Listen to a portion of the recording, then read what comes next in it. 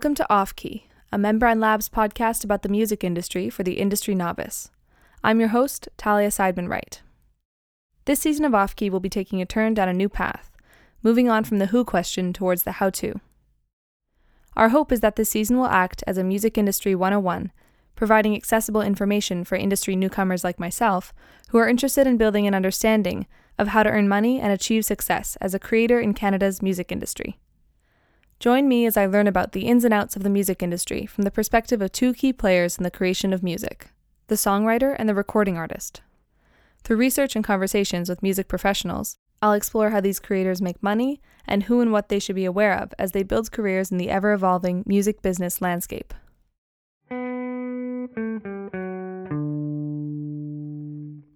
As we've followed the songwriter's path throughout this season, we've learned about their rights and the various players on their team.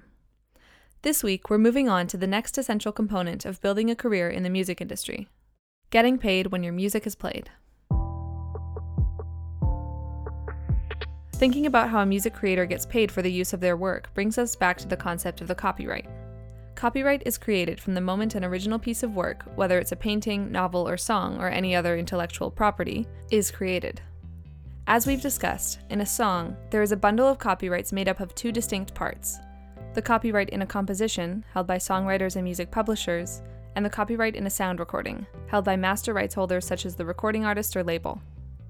When a song first comes into existence, the songwriter or songwriters control and own the copyright over that song. However, they can choose to assign their copyright to other players who then may take on ownership and capitalize on the songwriter's copyright. For example, as we discussed in the episode on publishing deals, when a songwriter signs with a publisher, they assign the copyright of their composition to the publishing company, who then licenses the composition to be used in TV and films, or for a recording artist's new album, and splits the profit with the songwriter according to the split laid out in the contract. In order for a songwriter to collect royalties, they assign their rights to a collection society, who then administers and represents the rights of songwriters to collect royalties on the use of those compositions. To start, let's review what the primary income-generating rights are for songwriters that these societies represent: the performing right and the reproduction or mechanical right. The performing right is the right to perform a song in public, for example, as background music in a restaurant or bar, live in a concert, on the radio, or on TV. This right generates public performance royalties for songwriters when they authorize the use of their songs to be performed in public. The reproduction right, or mechanical right, is the right to authorize the reproduction of their work in CDs, records, and digital media. Mike McCarty from SOCAN explained more about the differences between performing and mechanical rights and why they're important to songwriters. Basically, there's two copyrights in a recording. There's the copyright of the recording, in other words, the performance that's been captured. One of our colleagues, a guy named Jeff Price, his favorite example is Dolly Parton's "I Will Always Love You." Yeah. Okay, so Dolly Parton wrote that song by herself, and she recorded it initially by herself. Whitney Houston also recorded it. That's people call it cover. Whitney Houston covered the song, and she released that as well. So, in Whitney Houston's recording, there's two copyrights. There's the performance of Whitney Houston, which has been fixed or recorded on tape or digitally, if you will, and Sony Records, her record company, owns that recording, and that recording has its own performance right. The song "I Will Always Love You," written by Dolly Parton, is what Whitney Houston was singing. That has its own copyright, and that's what we deal with. We deal with the copyright of the song, and it has its own performing right. So the other rights associated with that, the main basic other right is the reproduction right, which is the right to have your song reproduced. And initially, in the old days, that meant on sheet music. Then as technology evolved, it meant on a recording. And actually, the very first use of technology in disruption of music with technology was disrupting the music publishing business when it went from sheet music to automatic piano rolls. Yeah. That's where the mechanical. Yeah, and so what happened was that music publishers, whose job was to sign a songwriter and literally publish sheet music. Yeah. Because here's how the culture was in those days. There was no electricity, no radio, no records, and so typically a modern family had a parlor, or we would call a living room or family room now, and they had a piano. and every family had at least one person that knew how to play the piano and read music. And after dinner, they would sit around, and the person would play music, and the family would sing songs. And they would sing popular songs that became popular. So this is before radio and everything. So how did they become popular? Generally out of New York, generally from Broadway. Yeah. Right? So a music publisher would have somebody sitting in the window at Macy's playing the piano, trying to popularize or plug their latest Broadway song, and you'd be shopping at Macy's and you'd stop and listen to it. Oh, I like that song. I remember seeing that in the play last week. And you buy the sheet music, you take it home, you put it in front of your son or daughter that plays the piano, and they would play the song and people would sing it. That was the music business, and that was the music publishing business. And then along came robot pianos. Right? Totally. Mechanical piano players, which were operated by a you wound up a spring, and you threaded in a roll of paper that had punch holes in it. And as the paper unwound, it would play different notes on the piano based on the holes on the piano roll. And so the music publishing community had a problem, and the same problem the record companies had when Napster came along, and that was, hey, these people are using our music and making money off of it. We should be paid.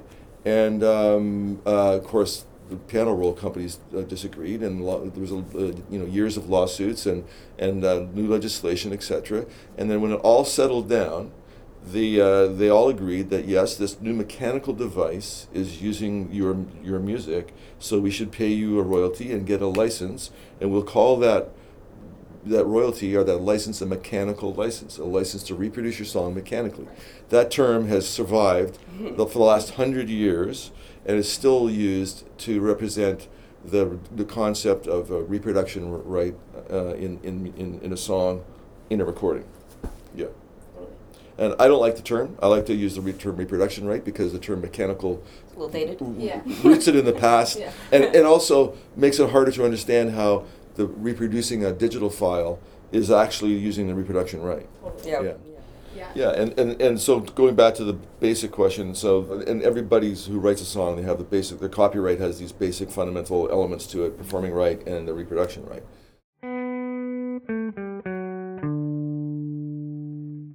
To collect royalties from these rights, every country has their own system of collections. In Canada, the key organization for collecting public performance royalties is the Society of Composers, Authors, and Music Publishers of Canada, or SOCAN. While SOCAN is now branching out into collecting mechanical royalties after absorbing the organization SODRAC, for publishers and self-publishing songwriters, the key collections organization for mechanical royalties is the Canadian Musical Reproduction Rights Agency, or CMRRA. First, let's learn more about the performance rights side from SOCAN. I had the pleasure of speaking with Mike McCarty and Holly Fagan-Lacoste from SOCAN to learn more about what the organization does, how to register, and how songwriters make money. One of the things I learned over my career is that almost nobody wants to pay for music. Yeah. and it's, as anybody who sort of witnessed the digital revolution saw, music feels like it's free to people very often, and because especially this generation. Because it's on the radio or YouTube or whatever, and it may feel free, but it's not free, and so our job is to make sure that the underlying business infrastructure pays up, basically, and so that's the important thing about an organization like SOCAN is that we aggregate everybody's rights. So you as an individual would absolutely find it completely impossible to get attention from any of these organizations that we license. Even though you may have the legal rights to stand on, trying to get their attention is you have to have the clout of a pool of people's rights, and we have basically anybody in Canada who writes music is a member of SOCAN, and all the music publishers. So those are our stakeholders, and so we're able to go, like Holly's able to go to Facebook and say, oh, we represent, Drake, The Weeknd, Alessia Cara, Shawn Mendes. And they go, oh, we have to deal with you then. Right. If she wasn't able to say that, they would basically not even take her call or email. Absolutely. Yeah, our whole entire business model is contingent on our members' trust. Yeah. Like if our members don't trust us for this, there's lots of rights in music, but for this slice of rights, for us to deal with all the broadcast companies and all the Amazons and Googles of the world, the fact that we have exclusivity in Canada, it's different in the States, it's different in other territories, but the fact that we can go in and say, we have the blanket license, you really need to speak with us. Like, our members basically have that one piece off their, list of things to do to contact the world of companies that are communicating music to us in Canada. And, we reciprocate too with other societies like ours in other parts of the world. Right. So that's why we can say we administer all music under copyright. Yeah. Totally. And can you speak a bit about like how you would register? So you sign up. It's a few basic things. You'll get a contract, and you can sign it, unscan it, or print it and scan it, sign it and scan it, or you can attach your PDF signature and send it back. You can even print it and sign it and do an iPhone photo of it if it's clear. We'll accept that. And then you're a member. And does it cost anything? No, it doesn't cost anything. And it's a member-owned organization. So you as a member, you own SOCAN. We're a not-for-profit, member-owned organization. And so the way it works is that our board is all members. 9 songwriters and nine writers consisting of songwriters and screen composers who write for film and TV, and 9 music publishers. So 18 people, and they represent all genres, pretty much, all areas of the country, both languages. We're a bilingual organization. Our board meetings are bilingual. We have simultaneous translation in them. So we feel like we have, and actually our board now is virtually even gender parity. And so we feel like that it's a very, very fair, broad representation of the interests of the members. And members are writers and publishers. And the way it works business-wise is that all the money we collect from the licenses is paid out as royalties except for our overhead. So there's no profit margin. So we just deduct what it costs to do the job, and then all the rest gets paid out as royalties. And we're one of the most efficient organizations in the world, like ours. So it's one of the lowest cost organizations in the world. Even though we're a small market, we've been pretty lucky to have great leadership over the years and great management, and it works pretty well. And as after you join, there's other advantages. You can get information from our website and from our socials. We have programs that help nurture the people starting out. We have the SOCAN Foundation, which is very much involved in helping people get grants to travel to showcases or travel for co-writes and various other ways to create music. SOCAN itself, we have an A&R department, which are people who are skilled in identifying new talent, and they know how to help advise people, and they know how to help create programs that mean something to people. We'll show up at various music industry events like Canadian Music Week, let's say, where we have a program called Cooking Beats, where we get one of our famous beat makers or 2 of our famous beat makers who will be on stage with their laptops hooked up to giant screens. It's kind of like the motif of a cooking show, but instead of cameras in the ceiling looking down on the frying pan, we've got the laptop on the TV, and they're showing their FL Studios or Logic program, and talking about how they did this and how they made this kick drum sound, or why they put this sound here and how they did it. And it's very, very popular and very educational. Because one of the hardest things to learn, it's very difficult to learn how to produce records by listening to them. Yeah. And almost the only way to really learn is by watching people do it. So this is where we're showing, real pros are showing you how they did it, right? So things like that. And we have songwriting camps for more established writers and up-and-coming, sort of established up-and-coming writers, if that's not an oxymoron. And what we're trying to do in a broad sense is foster collaboration and networking in our creator community. So that's what the song camps do. We're sitting here at SOCAN's headquarters in Toronto in our little studio called the Sound Lounge. Yeah. And this is intended to, again, foster collaboration. We have members can book it out, and usually they book it out to co-write with other people.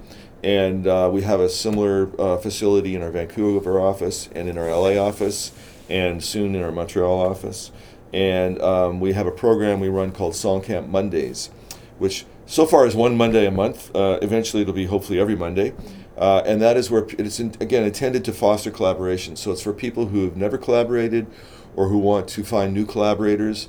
And you sign up, and we kind of arrange you in a almost a blind date manner, based on listening to the music and getting a feel for what your specialty might be. Right. And we put together teams of 3, and they'll come in and they'll write all day in our studio, and they get a pizza lunch provided by the Songwriters Association of Canada, and they're just next door. We provide office space to them and some other, we call our friends and family wing of other important industry associations. And that Songcamp Mondays has been very successful in creating lasting writing relationships amongst people.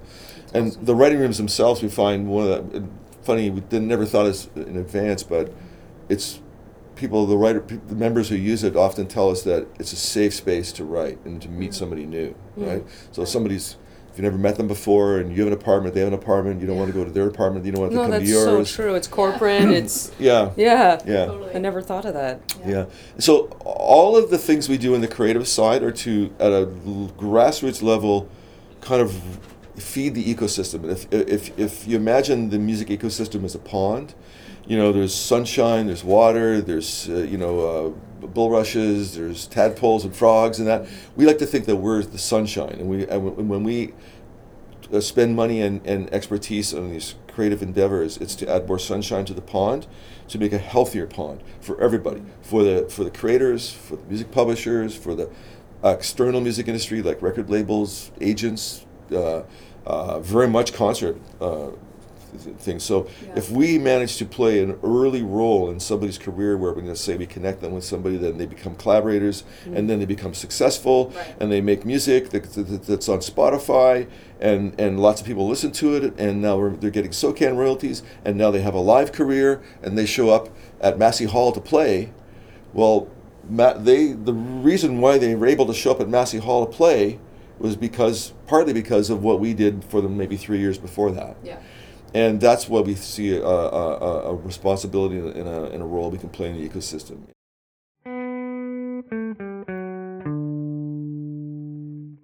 Alongside supporting songwriters' creative development, SOCAN's primary role is to collect royalties. And in order to do so, they need data. Mike McCarty and Holly Fagan-Lacoste explained how usage data is collected by SOCAN and how it's evolving in the digital age. So we distribute, all our money gets distributed on the basis of data, right? Yeah. And so the data we need from a concert is the playlists. And traditionally we rely on the typically the member or their management or maybe their publisher to provide that. Increasingly we're going to be looking at technology. We have a partnership with a company in Calgary called Muzooka, Muzooka. And they have their app is a platform for everybody involved in the live ecosystem. So the artist or management, the promoter, the venue, the agent, and it's basically to share digital assets. Certainly the tour dates and anything about that, but also like maybe photos, videos, bios, audio. Upload your set list? Yeah. Is one of them? Well, that's one of the we have. So that's awesome. Because they have all that information that we would need. We have a technology connection to them called an API, which enables, if you're a Muzooka user, you can look up your catalog on the SOCAN database, configure a set list, and send it and all the other gig information to us through the Muzooka app, and we get it in a pristine format that we trust and we know, and we can actually distribute the money faster if you're using that platform. Right. So, and we're now distributing on hundreds of concerts that come through Muzooka platform.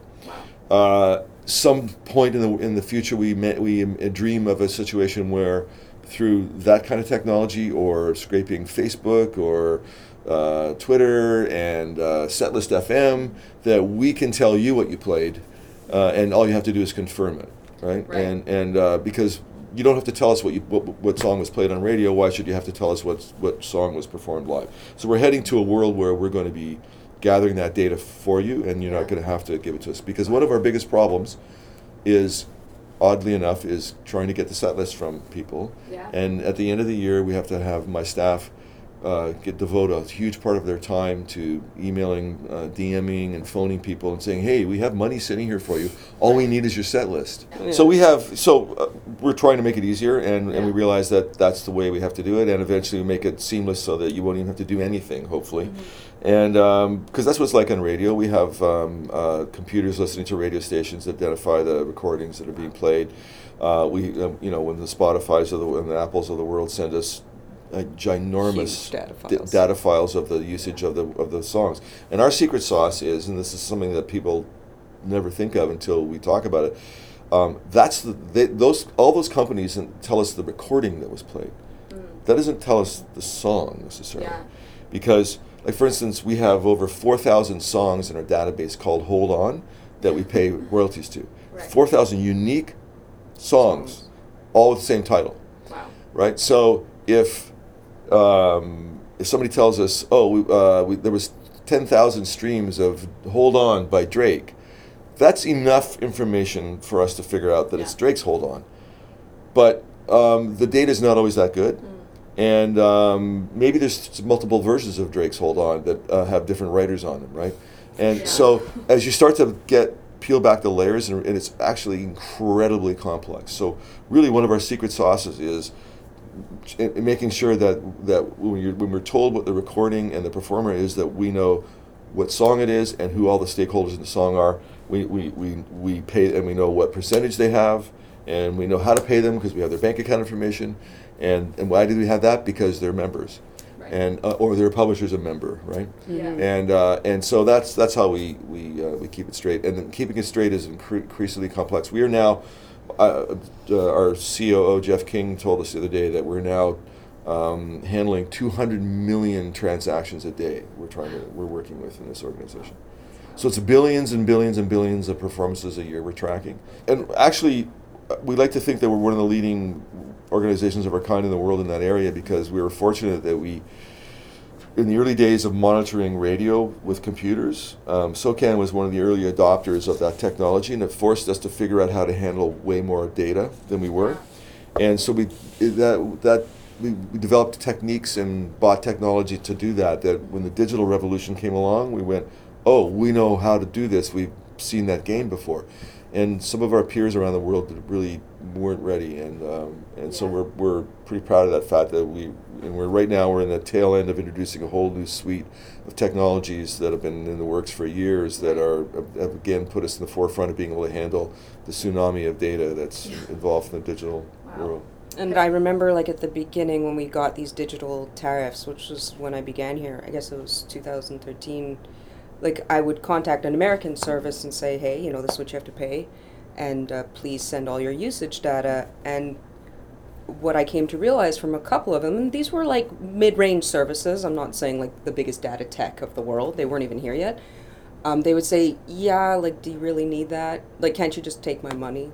And I'm like, no, because we're not for profit, and if I take your money and we don't know where it's supposed to go, how are we accountable to anybody, right? And they said, like, all right, and one of them I remember telling me, saying, just so you know, you're the first society that's asked me for this. And I thought, like, that's impossible. Like, you're licensed by other societies, and I'm not putting anyone down, maybe because they were mid-range, it wasn't as important to them, or the money wasn't big enough that they could get enough out the door and prove something to their members, or whatever it was. But I was like, you know what? At that point, I kind of made a vow to myself, like, no matter who you are, how big, how small, if you're a little web radio guy or you're literally Amazon, let's treat everyone equally. Let's get all of their data, because cumulatively that creates so much information. You never know until you get people's data and revenue figures actually how successful they are. If we have the power to identify this stuff while nobody else is, then we can attract new members. So we can say, hey, like, we got this. We know what's happening behind the scenes on this platform. Has anyone else done that for you? Maybe, maybe not, but we're going to do that for you, right?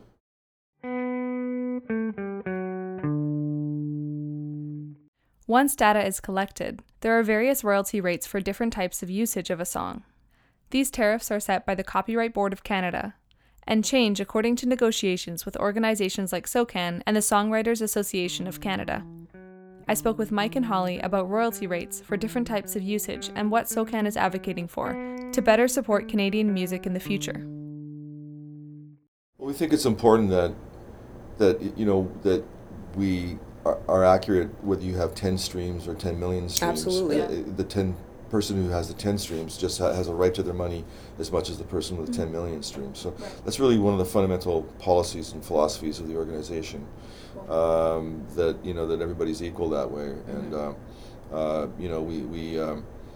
if we were a for-profit organization, we probably wouldn't care about the things that seemed expensive to do, and so we always have to have a balance between cost and granularity, but we always push the envelope to be as granular as we possibly can manage to be, right?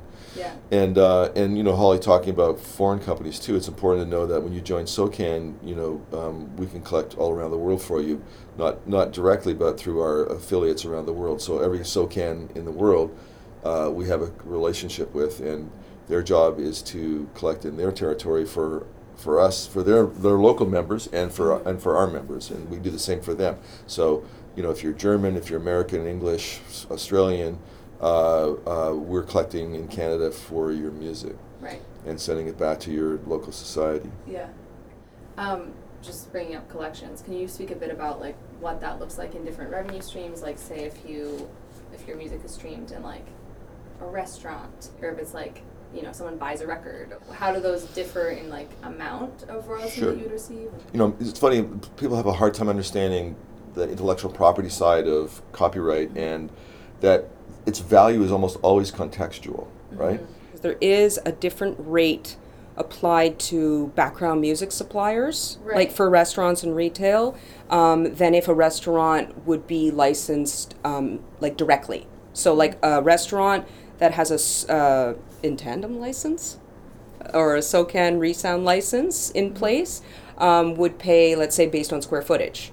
And then if they're going, if your restaurant is going through a music supplier, the music supplier is actually paying on behalf of the restaurant, or the apps that are supplying music would be paying on kind of behalf, and they would be paying based on a percentage that the restaurant was paying for that background music service. Right. Okay. So it's nice because these background music suppliers do aggregate they're out there pitching and pitching the value of music actually. So I cheer on music suppliers any chance they get, especially when they're doing things properly. But I mean, the fact that music is in a commercial setting, that's always taken into account. Like, for sure, music being streamed online is a communication to the public, but the public performance of music in a business establishment has a specific rate, a more elevated rate, actually. Right. Yeah, okay. for sure. Because they're using the music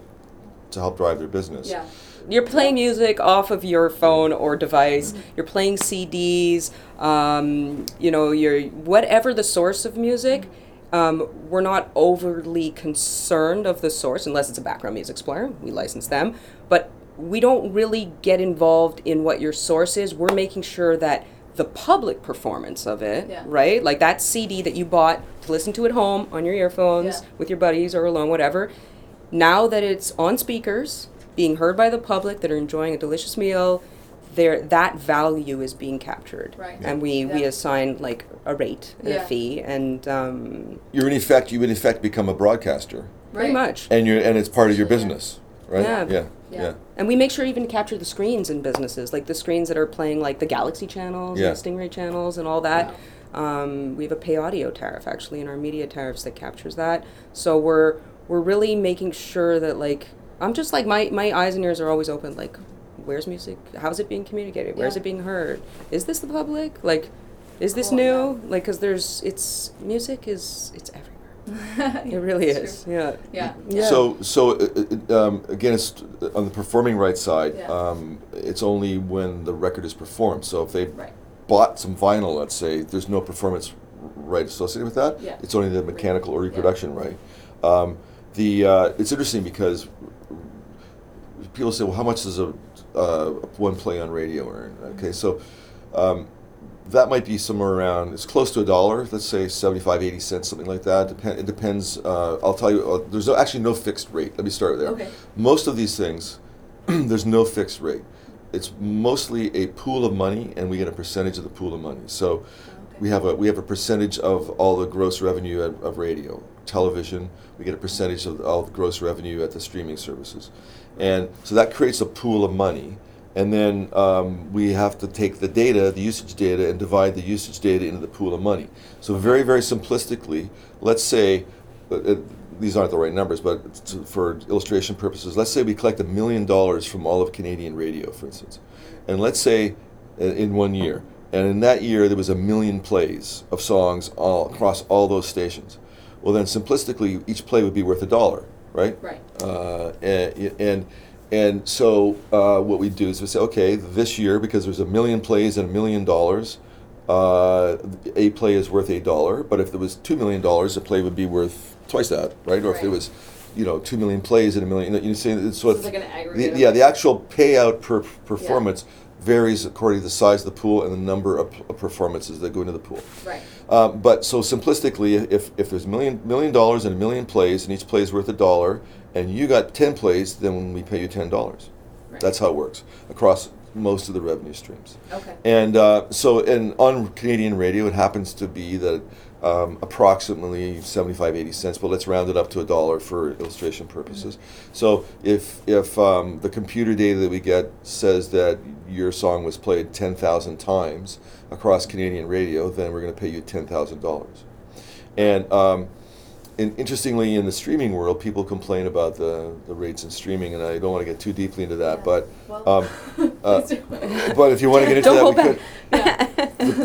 The difference is it's apples and oranges, because one play in a radio station reaches multiple people.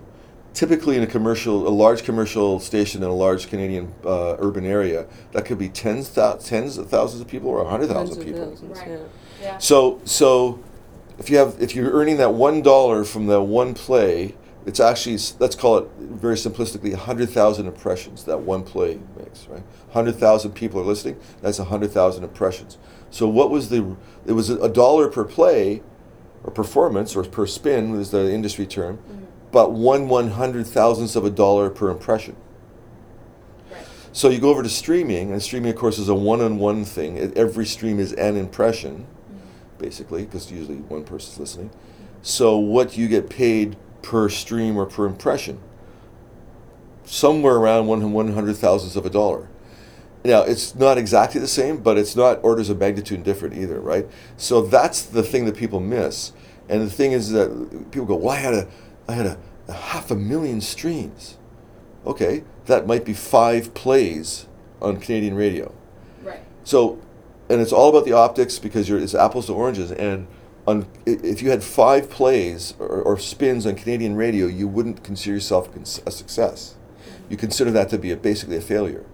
So, but again, when you hear I had 500,000 streams, you think, wow, that's a big success. Why am I only getting this amount of money? 50 cents or whatever, or $10 or whatever it is? And the answer is, it's still not very big. Right. It always was. To make a lot of money on radio, you needed a lot of impressions. You need a lot of airplay.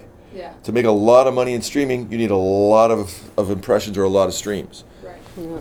If you have a big worldwide hit pop song, you'll have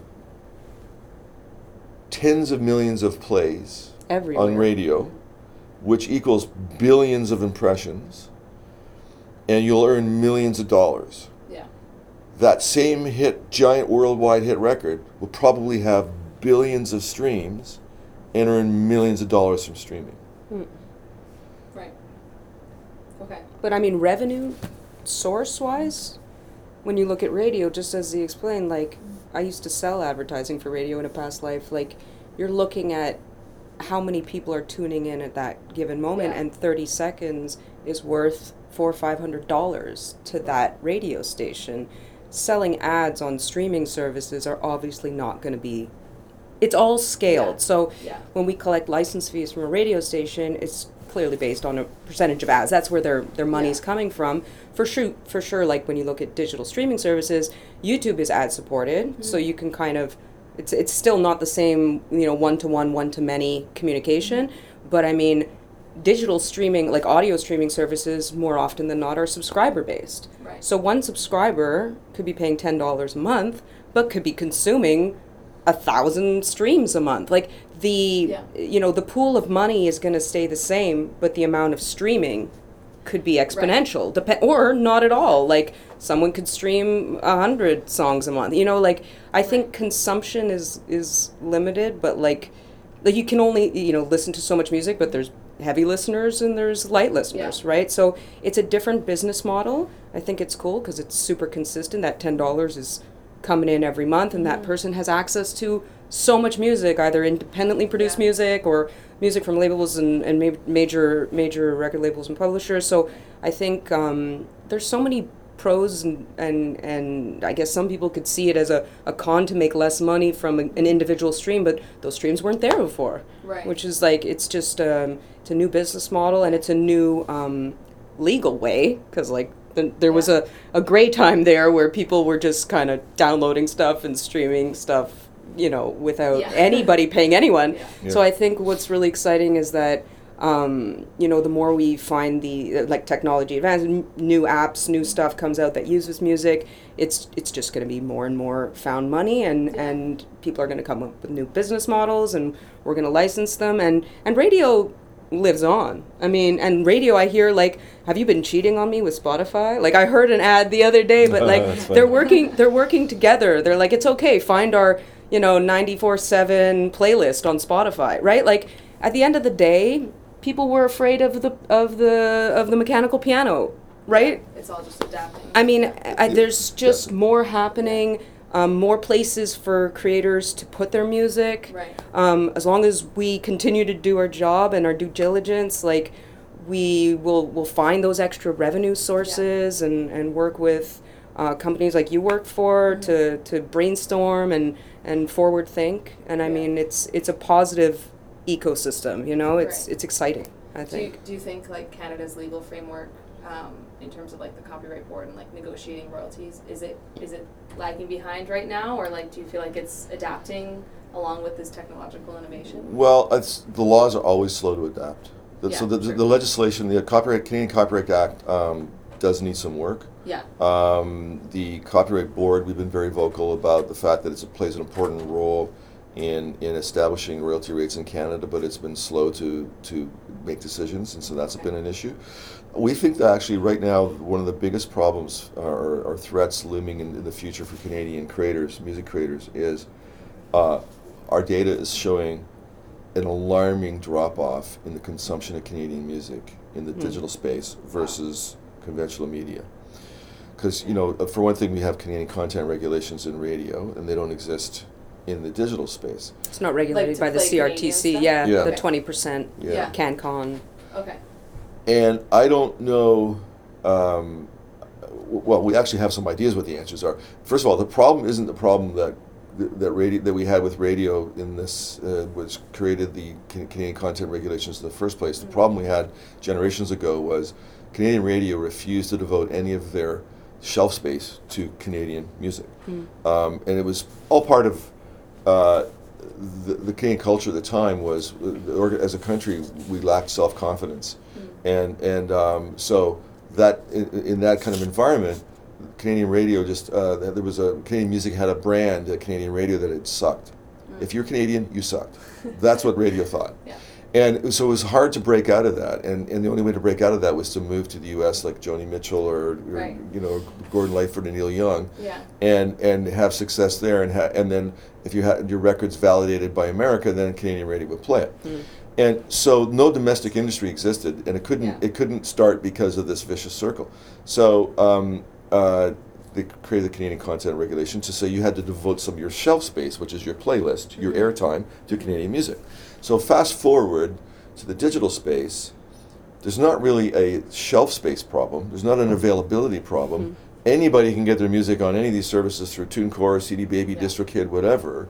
So that the Canadian music is available. We think that it's a discoverability problem, and that the discovery mechanisms, where the engines, the algorithms, etc., playlisting, whatever the ecosystem of discoverability is probably unintentionally biased against Canadian music. Right. it's actually probably biased against small market cultures. Yeah. It's, I'm not going to say it's biased in favor of American culture. It's not, I don't think, an intentional thing. It's basically that's where the big market is. Exactly. That's where the most of the data comes from. And, I remember when the first time I bought a book on Amazon years ago, and you saw the recommendation, well, those who bought this also bought that. Yeah. That's when I first started thinking about this. I said, well, what's the denominator? Yeah. It's the machine. All of Amazon's clients? If so, Canadians are screwed because 98% of their clients would be American, right? Totally. So they wouldn't care about that's so. Using that type of thinking, it's obvious that these things are probably biased against Canadian culture, and so we think that the government's role, and we've been saying this in Ottawa very loudly, is to make sure that those discovery mechanisms are, at very least, not biased against Canadians, and ideally biased slightly in favor of Canadian culture. Mm-hmm. Right. And so whether that happens through pressuring these companies or legislation, that remains to be seen. Yeah. But we think that has to happen because we're telling you the data is when you pull out the Canadian superstars, there's virtually statistically no Canadian music being consumed on those services. Now, that's an exaggeration. It's not no Canadian music, but it's a minor blip. So if you look at Canadian radio, it's 30%, 35% or whatever is Canadian music. Right. It's alarmingly low in those spaces. Yeah. So the future of our culture in the arts, I think, is really at stake. Yeah, for sure. Yeah.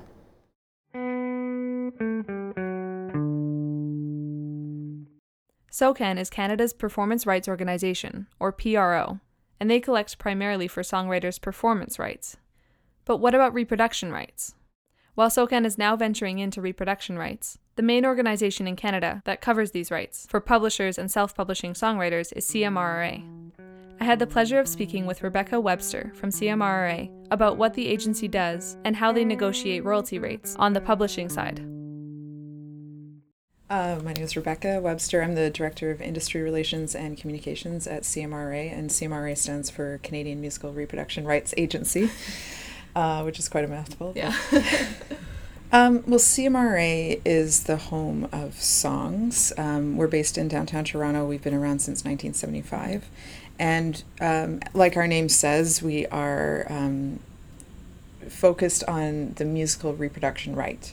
And that tends to confuse a lot of people, but essentially when a song composition is created, once it's reproduced onto some kind of platform, whether that be physical or digital, that automatically generates a royalty, and that royalty automatically generates a payment. So we collect and distribute those payments. Okay.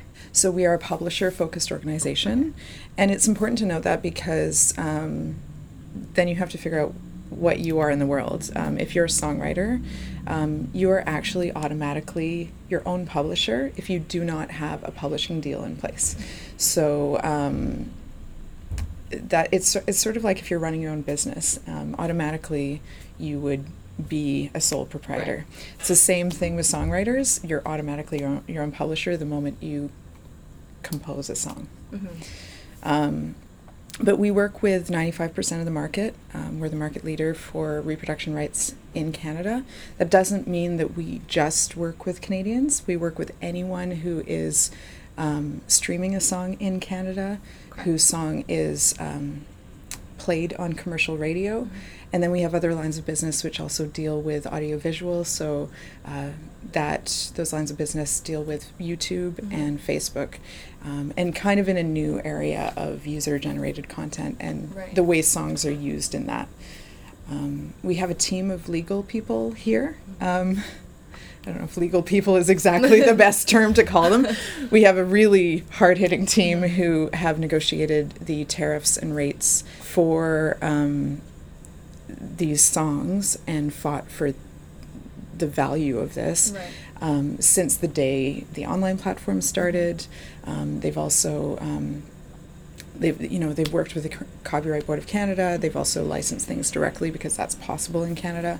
But they're always looking for the ways songs enhance someone else's business. Right. They believe very strongly, and we believe very strongly, that songs are valuable. Yeah. And what's different about CMRA is that we are an agency. It's in our name. That means that the song rights are not assigned to us, or sorry, we don't represent them. They're just we work on your behalf. So if you consider that from the start, that means that we don't actually get paid until you get paid, and it makes us work a little harder, I think. Right. We have no joining fee or anything like that.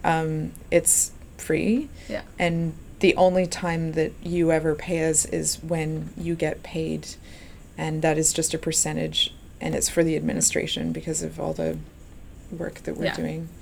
And how, just so I'm aware, and maybe someone who's trying to understand like all the different organizations in Canada, so how does CMRA fit sort of next to SOCAN? Yep. Yeah. So SOCAN is the permitted monopoly for the performance rights of a song.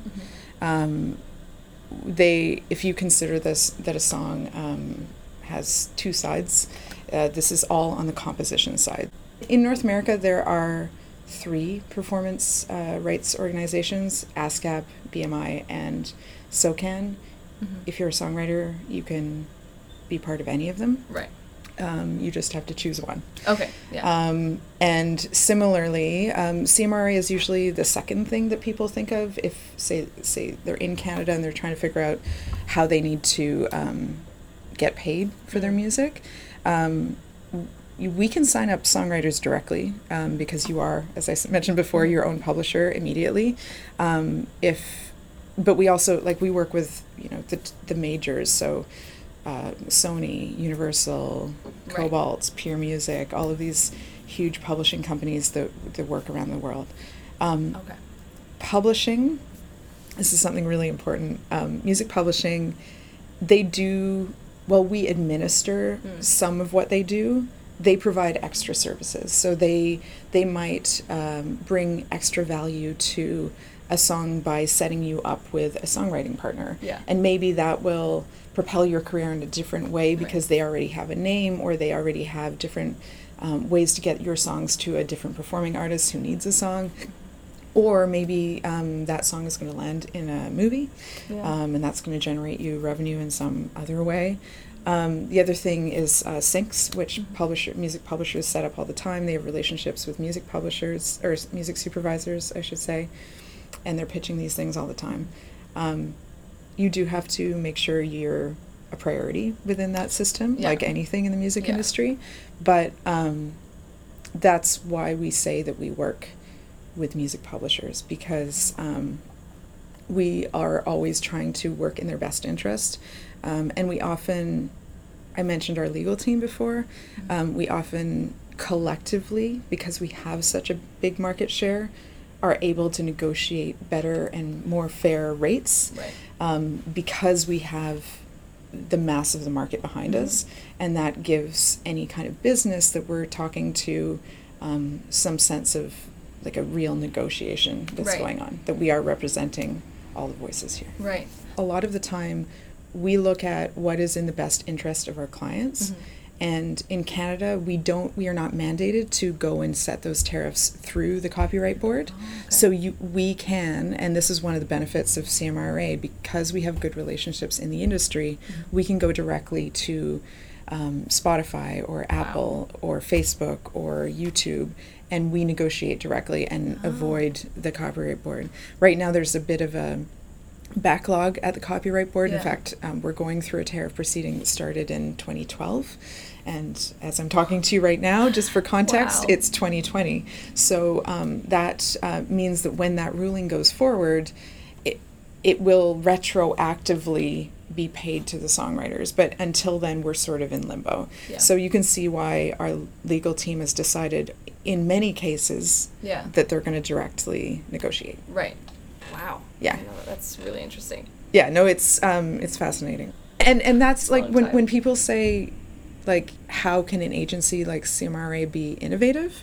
That's one of the ways how we can be innovative, is knowing how to navigate a very complicated legal system that maybe doesn't look exactly like the US, so we can see where we can benefit in Canada and maybe be the leaders in establishing new benchmarks. And we can say, you know, if say Spotify were to offer us a certain rate when we're renegotiating, because some of these terms do come up every couple of years, we can say to our colleagues in the US and in the UK and in Latin America, we can say, what did they offer you? Right. And then we can say, what does this mean for Canada? Is this good for Canada in terms of valuing the mechanical reproduction royalty versus the performance royalty? Because it has to add up to 100%. That friction between the two royalties is important. Right. If the value just gets diluted, then it's not going to benefit songwriters. And totally. At the end of the day, CMRA was created because of songs. Mm-hmm. It would be nothing without songs. So it's in our best interest, because we are out there trying to establish these rates and make them the highest possible.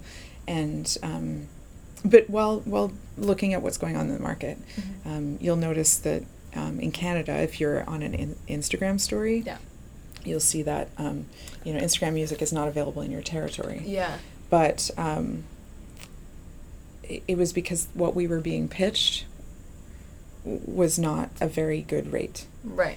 But then we kind of succumbed to global pressure, because this Facebook music and Instagram music service was available in other territories.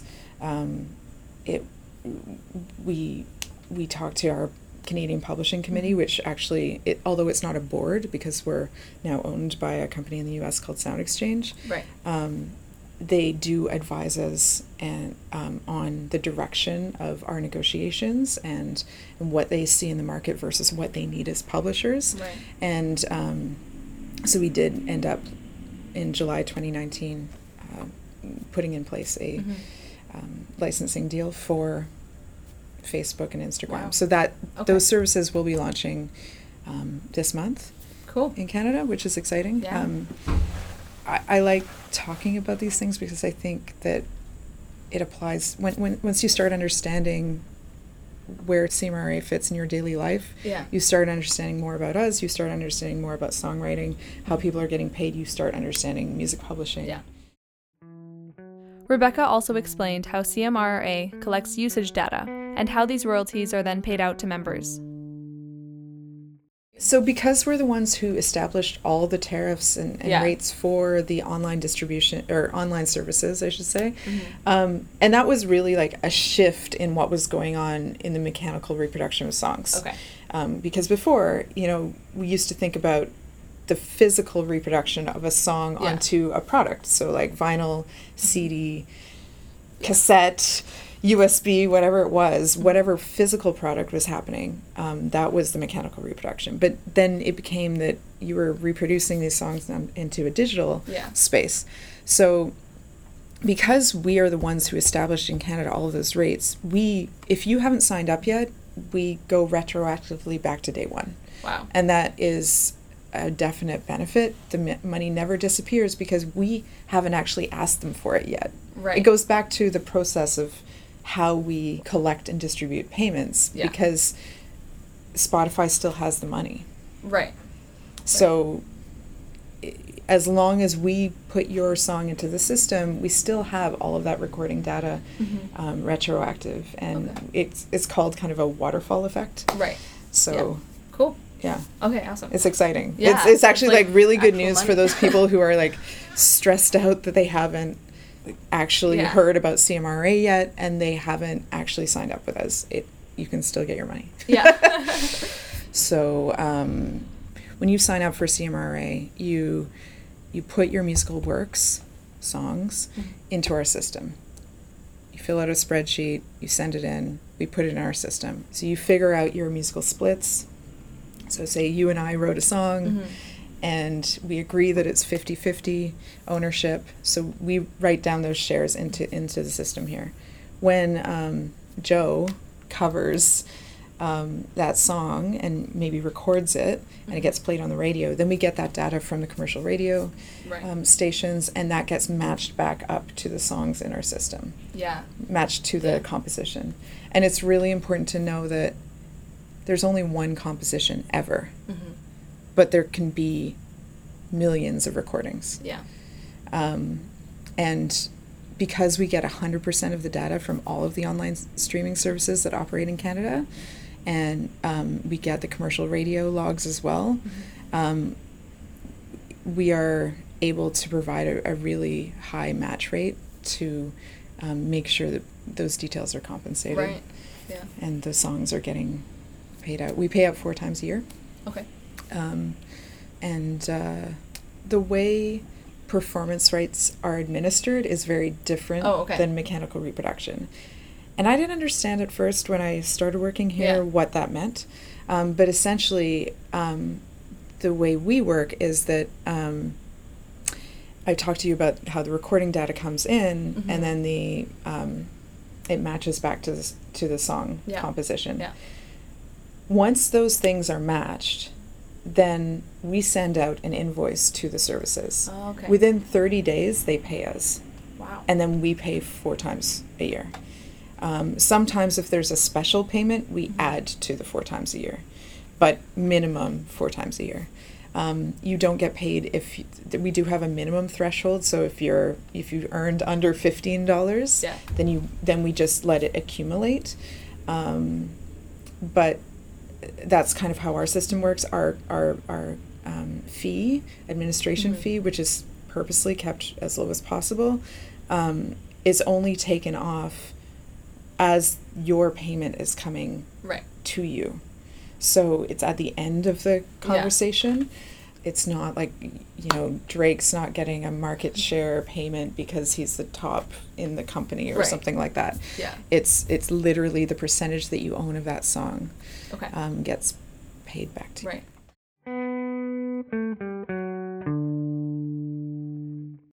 In dealing with such massive amounts of data, there are bound to be mistakes or things that are missed. To address this, CMRRA has started a really helpful initiative called the Unclaimed Works Portal.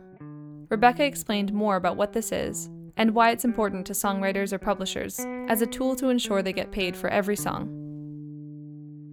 So we launched the Unclaimed Works Portal this month, so February 2019, so it's been around a year now.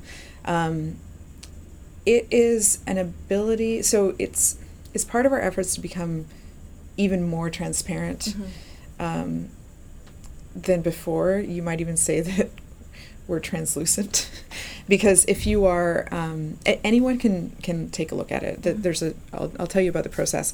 So you essentially apply to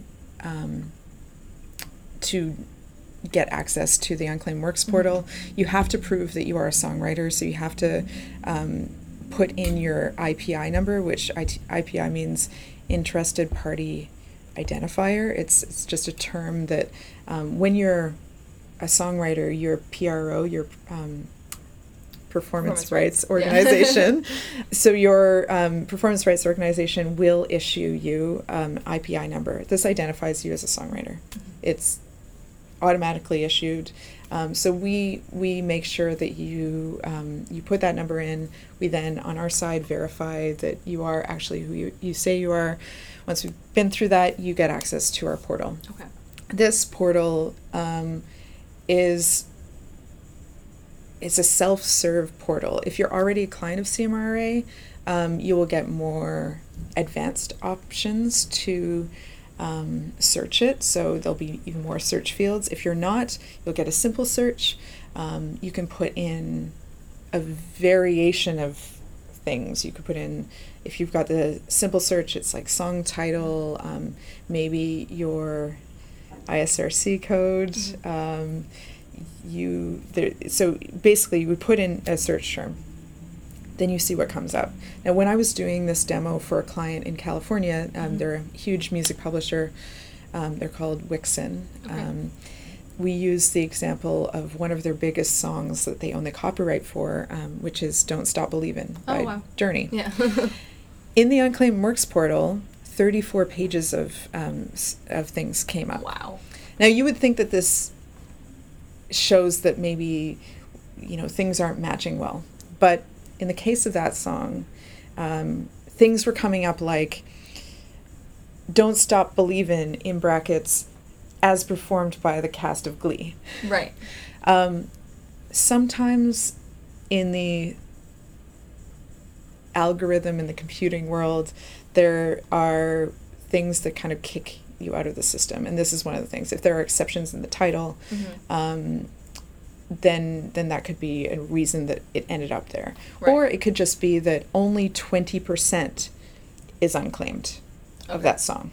Or maybe, like, I saw one in there that was 2% was available, but it was 2% of a huge song. So that's significant. Yeah. The portal allows you to search it for, you can't see dollar value, but you can see kind of tiers of value. Okay. So you can kind of turn the jar upside down, whatever way you want to look at it, and kind of go, okay, well, is this one of my songs? Oh, it looks like it is. Why does it say unknown publisher? Let me link it to a publisher, and let me put my name in there. Now, if you put your name in there and you link it to you as a publisher, then then it automatically comes to us inside, and we verify it. If it's not, it gets thrown out. Okay. But it's just a really interesting tool to make sure everything is there. A$AP Rocky is a really good example of why something might end up there too, because he's got dollar signs in his name. Right.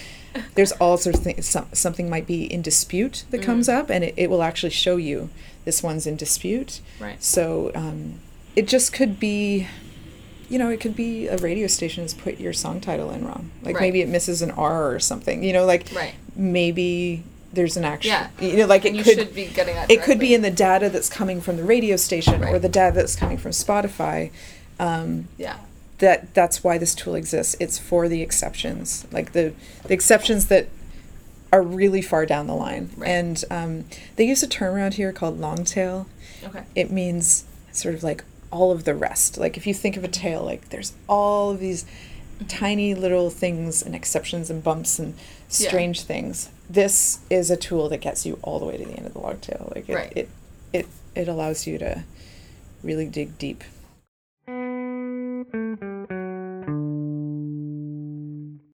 Getting paid for the songs you write is absolutely crucial, and organizations like SOCAN and CMRRA are here for that very purpose.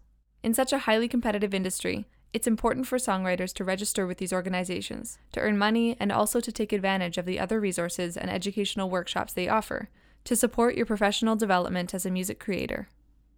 To close, here are some final thoughts on royalty collections and advice for any songwriter starting out, from Rebecca Webster from CMRRA and Mike McCarty and Holly Fagan-Lacoste from SOCAN.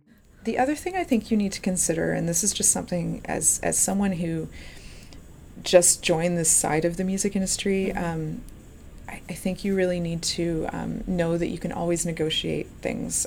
So you can not negotiate the rates with us, but you could negotiate fencing off Canada to work with Canadian organizations.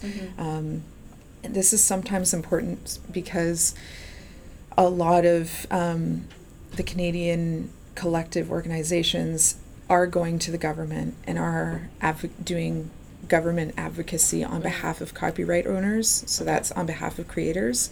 And the more people that we have joining our organizations, the more weight we hold with government organizations. So, joining Actor Rax, joining CMRRA, it's all really important on the advocacy side of things. Because our legal teams need to have that support. And the voice is only as strong as the collective that is behind it. Yeah, absolutely. If you step back and think of it as intellectual property, that seems more serious, but you've created something. It's valuable from the inherent moment that you create it. Here's an example. There's the Canadian TV show Schitt's Creek. I love Schitt's Creek. Right. So you know the song A Little Bit, Alexis? Now, you think of it as like a joke song, Yeah. but it's getting streamed all the time. Yeah. People are playing it, they're putting it on their playlists. Mm-hmm. The people who wrote that song are making money off of it. It has a value. Totally. The other day, she performed it live on TV with Kelly Clarkson. And so obviously that's, a performance thing. But it's still showing that, like, there doesn't have to be this dramatic seriousness to music to make it valuable. Like, any type of song can be of value. One of our publishing clients owns the song for the theme song for Paw Patrol. Oh, wow. It has generated millions. Yeah, I can imagine. You can imagine, how, like, that TV show is everywhere. Yeah.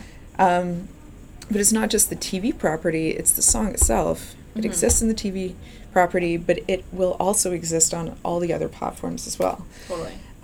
So I think you can be quite hopeful about where songs are going, about where composition is going, about how, as new technology emerges and new services emerge, that there are teams of people out there seeing that it's adding value to other people's businesses, and that they should get some of that money back and back to the creators. Totally. Yeah.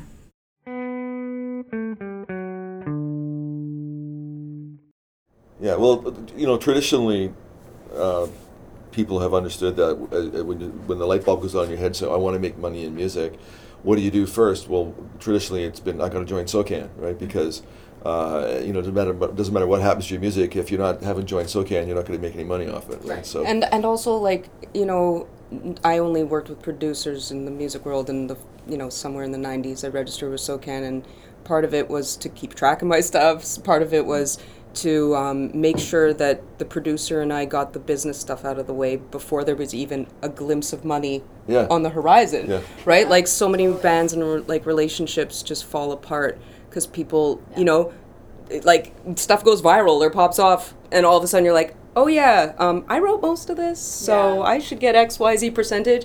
So it's not creating copyright, registering your works with SOCAN, but it's helping to protect yourself. It's helping to protect your relationships with the people you make music with. Yeah, if you have co-writers, it crystallizes. It forces you to crystallize the business relationship. Oh, what is the split in the song, right? And you get that out of the way, and then you focus on what you love to do, which, because, I spoke with someone the other day, and I don't know, like, the grudges people hold, like, years later about not figuring that stuff out is, like, really saddening. And it doesn't have to be that way, because you get this stuff out of the way, you get it all organized, and that business piece is just off the table, and then you do what you like to do. Yeah. So if you join SOCAN, set it up so that the infrastructure is there to collect for you when something happens to your music, and then the next question is, well, how do you make something happen for your music, right? And I really, really believe that we're in the era of the greatest era ever to be making music. It's the greatest era of prosperity. Notwithstanding people's individual streaming earnings when they're still struggling, but when you have success, you'll make more money than ever, and it's the easiest era ever to make music. Nobody tells you can't make music. It used to be that you in the 60s and 70s and even into the 80s. You really couldn't make a record without permission from of a record label and money from a record label to go in a studio. And literally in the 60s, the record labels owned the studios. So the gatekeepers were there. They said they determined whether you lived or not. Right? And then they could shelf you after bringing you into the studio and putting, then basically they own that, and it could just be put on the shelf because it wasn't the right time for that, or someone made a decision on their behalf. And now you make music on your laptop, on your phone.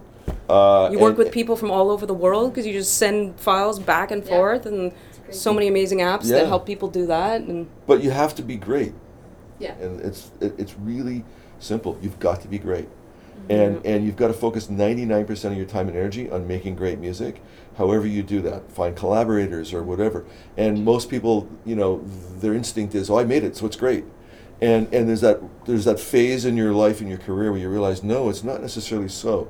And you either have to develop the standard in your own head, or have people around you, collaborators or friends or family, that is that one person who tells you when it is and isn't great. Yeah. And I think that TID, talent, intelligence, and drive. Yeah. Everybody who has success has their own unique combination of those three items.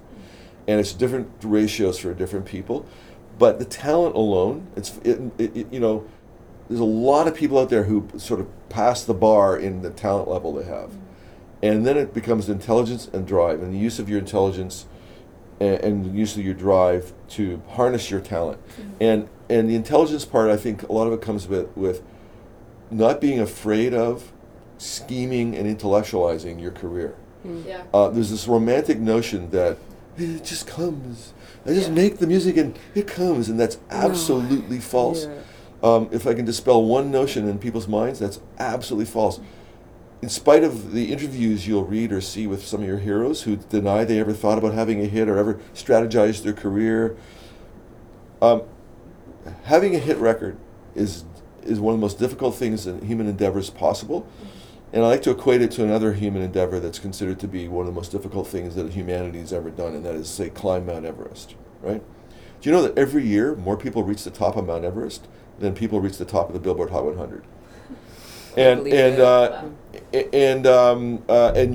nobody ever got to the top of Mount Everest by accident.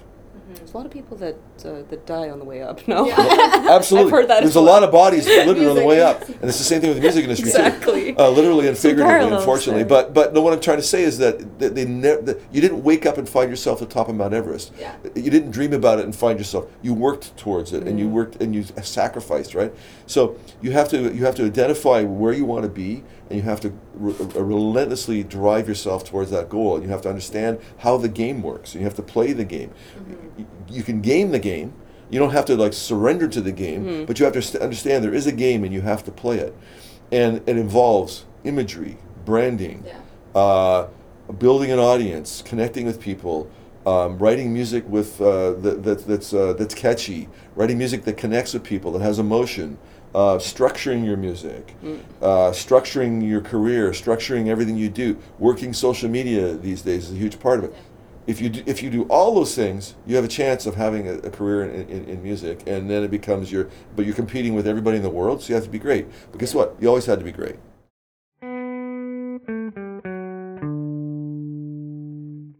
Thank you so much to Mike McCarty and Holly Fagan-Lacoste from SOCAN, and Rebecca Webster from CMRRA for their contributions to this episode. Thank you for listening to this week's episode of Off Key. I've linked to the show notes for this episode in the description, so check those out for a summary of key points, links, and resources on the topics we discussed during this episode. If you enjoyed this episode, please subscribe and leave us a rating and review on iTunes. They really help us to improve and create the best content possible for our listeners. If you have any topics that you would like me to cover, please email me at offkey@membran.net or send me a message at either Membran Labs or Talia SW on Instagram. This episode of Off Key is written and produced by me, Talia Seidman-Wright, with writing and research assistance from Dino Cialotti. Thank you to Torben Witterman for creating the music used in our intro, outro, and transitions. Off Key is a member of Membran Entertainment Canada, aka Membran Labs, a music services company that provides distribution and label services for Canadian artists and labels. We're also exploring ways, like with this podcast, to help all musical artists be better informed, know their rights, and ensure they get all of the money that is rightfully owed to them.